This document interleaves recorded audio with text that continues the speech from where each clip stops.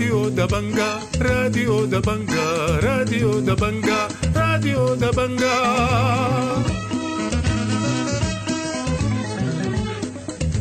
أعزائي المستمعين، السلام عليكم، وحييكم وأقدم إليكم نشرة الأخبار ليوم الجمعة الموافق 8 شهر 9 سنة 2023. برنامجنا يشتمل على نشرة الأخبار مع برامج أخرى متنوعة، لكن في البداية وكالمعتاد نبدأ فقرات برنامجنا بنشرة الأخبار، والبداية بالعناوين.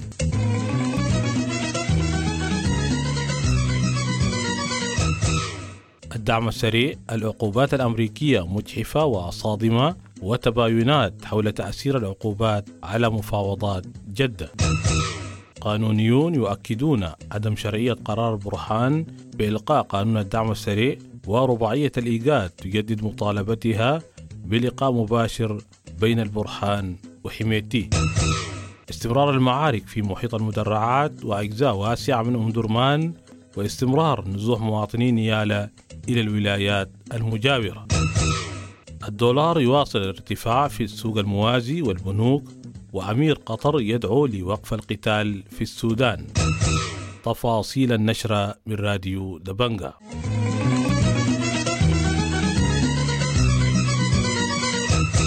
أثارت قرارات البرهان الصادرة مساء الأربعاء بحل قوات الدعم السريع وإلقاء قانونه ردود فعل واسعة، حيث أعلنت قوات الدعم السريع عدم شرعيته، فيما تباينت آراء القانونيين حول شرعيتها. وقلل عبد الرحيم دقلو قائد ثاني قوات الدعم السريع في تصريحات صحفية من أهمية قرارات البرهان، ووصفها بغير الشرعية.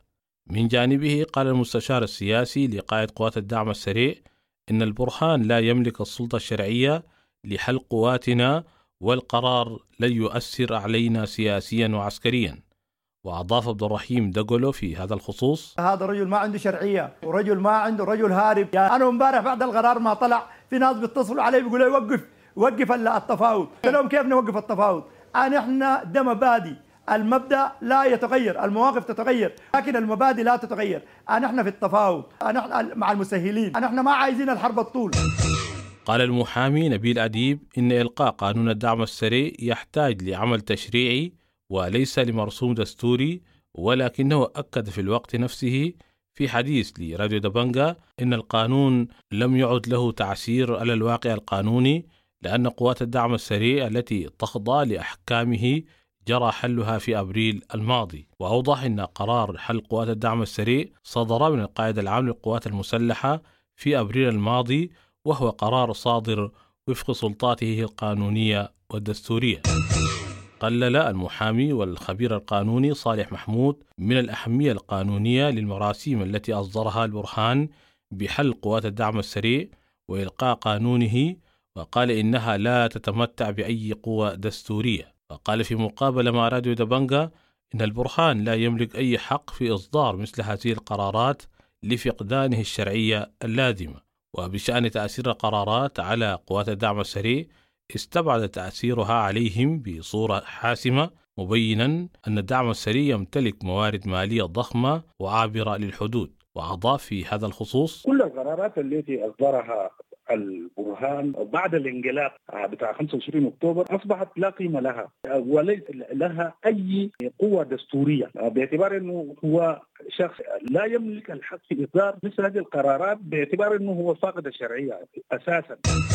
قال ماهر أبو الجوخ المحلل السياسي وعضو المجلس المركزي للحرية والتغيير إن قرارات البرهان بحل الدعم السريع وإلقاء قانونه ذات طبيعة سياسية وليست قانونية، مشيرا إلى قرارات سابقة صدرت بعد اندلاع الحرب مباشرة بحل قوات الدعم السريع. وقال لراديو دبنقا إن تضامن قرارات مع العقوبات الأمريكية في مواجهة قادة من الدعم السريع محاولة للإشارة إلى التلازم، واستبعد تأثير قرارات البرهان على العمليات الحربية المستمرة. ورجح أن البرهان يهدف لتحسين موقفه التفاوضي، وسيمضي في اتجاه إيقاف الحرب عن طريق المفاوضات. وأضاف في هذا الخصوص: القرار ده هو طبيعته الآن هو سياسية أكثر من هو قرار طبيعته يعني عنده الصفة القانونية، لأنه هذا قرار صدر في الأساس، لكن هذا لم يغير من واقع الأمر شيء بأنه هنالك حرب دائرة ولم يؤثر على الحرب. أعتقد أيضا هذا الأمر سينطبق على هذه الحالة أيضا، بأن الحرب ستكون مستمرة بين الطرفين، كل طرف يعني يعتقد الشرعية معه. وصفت قوات الدعم السريع القرار الذي صدر يوم الأربعاء من وزارة الخزانة الأمريكية بفرض عقوبات بحق الفريق عبد الرحيم دغلو بالمؤسف والصادم والمجحف. وقالت قوات الدعم السريع في بيان إن القرار سياسي محض تم اتخاذه دون تحقيق دقيق وشفاف. وقالت إن القرار يؤكد عملية تحقيق السلام الشامل وسيلقي بظلال سالبة على دور الولايات المتحدة كوسيط، ولن يساعد على تحقيق أي حل سياسي شامل. وصف قائد ثاني الدعم السريع عبد الرحيم دغلو العقوبات التي فرضتها عليه وزارة الخزانة الأمريكية بالمجحفة، مبينا أن الإدارة الأمريكية استقت المعلومات من جهات مضادة للدعم السريع. ودعا في مقابل مع سكاي نيوز من نيروبي يوم الخميس للتحقيق ومحاسبة الأطراف المعنية، واتهم الاستخبارات العسكرية وجهاز الأمن بتوزيع السلاح على القبائل وتحريضها في مواجهة بعضها البعض، وأكد استعداده للمثول أمام أي محكمة أو جهة لو أكدت التحقيقات. وأضاف عبد الرحيم دغلو في هذا الخصوص: الجهات اللي أصدرت العقوبات ما تأنت وعرفت منه هو اللي بيخلق الفتن في دارفور أو بيقتل الناس، ومنو اللي بيدافع عن أرواح الناس، وما داير تقع فتنة في دارفور أو قاعد يحل مشاكل دارفور. منو حقه تتعمل تحقيق واضح وصريح بدون ما يتخذوا قرارات يعني جسافا. من جانبه قال المحامي والخبير القانوني صالح محمود إن العقوبات الأمريكية في مواجهة عبد الرحيم دغلو وعبد الرحمن جمعة يمكن أن تؤثر على قوات الدعم السريع من ناحية مالية. ولم يستبعد صالح محمود في مقابلة مع راديو دبنقا أن يؤثر العقوبات إيجابيا على الدفع بمفاوضات جدة في حال رئاسة البرهان وحميتين الوفدين. وأكد في الوقت نفسه إن القرار ليس له أنياب كافية للضغط على الطرفين.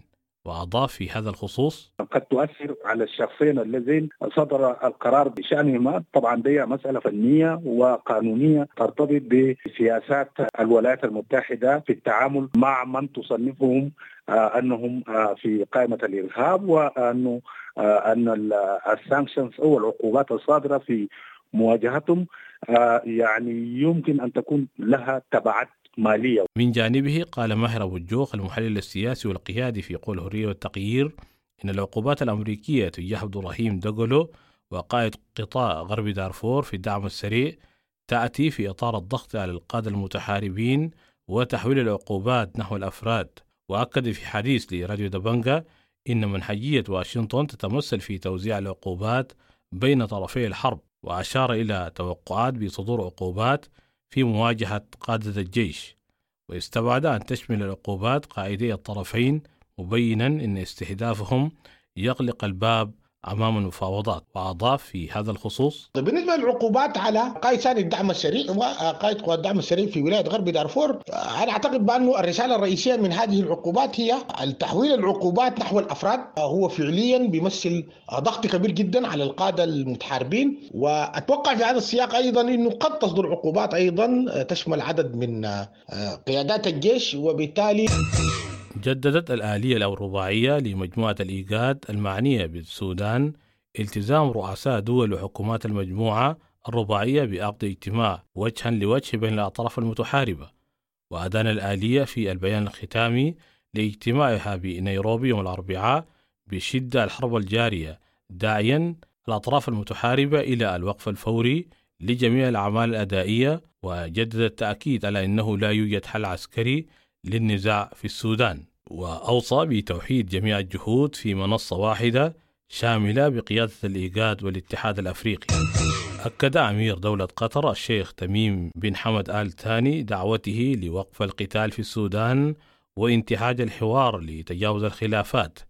وجدد في تصريح صحفي عقب لقائه رئيس مجلس السيادة في الدولة حرص بلاده الدائم على دعم الجهود الرامية لإنهاء القتال حفاظا على وحدة السودان وأمنه واستقراره. وقال البرهان في تصريحات في ثالث زيارة خارجية بعد خروجه من الخرطوم: نطمن السودانيين والعالم بأننا ماضون باستكمال المرحلة الانتقالية وإرساء الحكم المدني. واصلت المعارك والقصف المدفعي بين الجيش والدعم السريع في محيط سلاح المدرعات جنوب الخرطوم يوم الخميس، وفي الأثناء قصفت مدفعية الجيش من قاعدة كرري العسكرية أهداف في درمان، كما تواصلت المعارك في الحارات الشرقية بدة والحارات الغربية درمان. وفي الخرطوم شن الجيش غارات على مواقع الدعم السريع جنوب المدينة الرياضية بالخرطوم.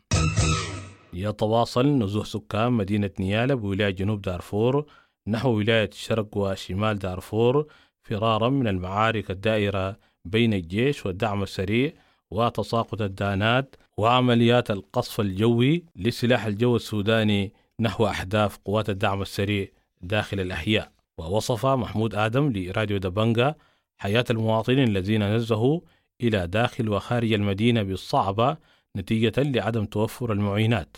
وحول وصول القوات المشتركة أوضح أن وصولهم جاء متأخرا بعد أن نزح المواطنين إلى خارج المدينة. أدان محامو الطوارئ مجزرة بدة الحارة 21 نتيجة للقصف المدفعي العشوائي الذي نفذته القوات المسلحة يوم الثلاثاء الماضي، وتسببت في مقتل 32 مدنيا بينهم أطفال ونساء مسنين، وإصابة العشرات بجانب هدم المنازل. من جانبها أدانت الجبهة الديمقراطية للمحامين مقتل نحو 30 شخصا وإصابة آخرين جراء سقوط القذائف خلال المعارك المحتدمة بين الجيش والدعم السريع في بدة خلال الأيام الماضية.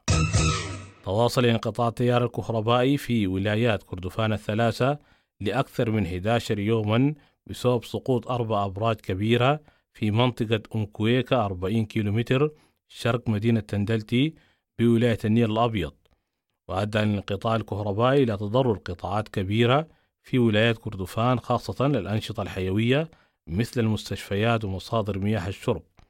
وكشفت مصادر أن شحن معدات خاصة بالصيانة من مدينة أبو ذبد بولاية غرب كردفان إلى موقع العطل يوم الخميس.